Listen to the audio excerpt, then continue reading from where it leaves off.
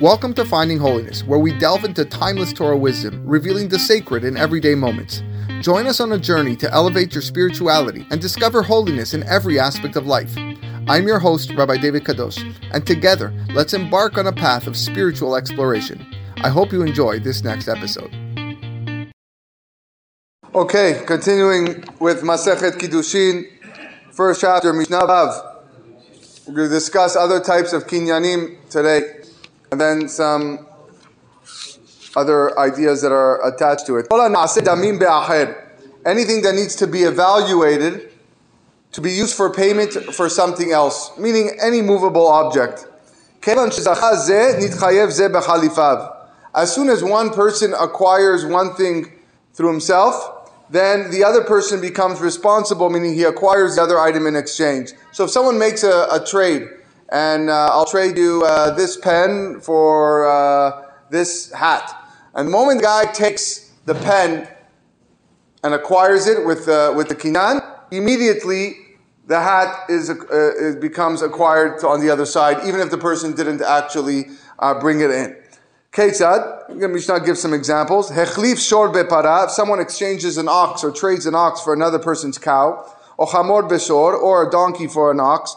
Once one of them acquires this one, the other person automatically becomes responsible or acquires the animal in exchange. Reshut hagavoa bekesef, the temple treasury where they kept all the funds in the Bet HaMikdash, it literally means the holy domain. That can acquire the treasury can acquire a movable object bekesef, by paying money for it.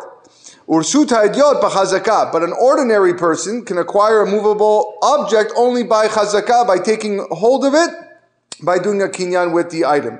We spoke about last time that's drawing it close to him. Amirato lagavoa kimsirato le'edyot. If someone makes a statement to donate something to the Bet HaMikdash, that's the same as handing it over to an ordinary person, and therefore it becomes the property of the temple just by saying this, I'm donating this to the Bet HaMikdash. Mishnah Zayin. Kol mitzvot haben al ha'av, any mitzvah that the father must do for his son. For example, a father has an obligation to give a brit milah to his son. It's mitzvah on the father. Anashim chayavin v'nashim peturot. The men are obligated to do that, but women are not. A father is obligated to do this mitzvot, women are exempt. The kol mitzvot ha'av al ben, but any mitzvah that a son must do for his father, for example, honoring his father, echad anashim ve'echad nashim chayavim. Then both men and women are obligated, meaning both sons and daughters are obligated in honoring and respecting their parents. Famous line here in this Mishnah: Kol mitzvat aseh she'azman grama. All positive mitzvot that are time bound, they have to be done in a specific time, like the blowing of the shofar on Rosh Hashanah, sitting in the sukkah and sukkot, shaking of dulav.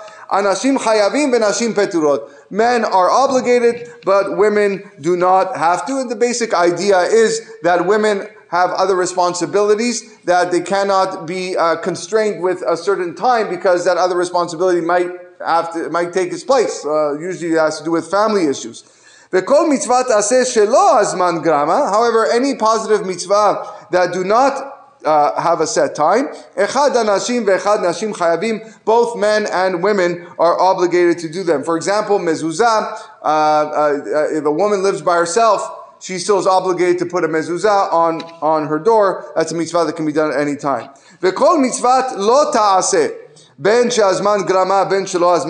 Any prohibition, negative mitzvah that is not whether dependent on time or not dependent on time, echad anashim ve'echad nashim chayavim, both men and women are obligated to observe them.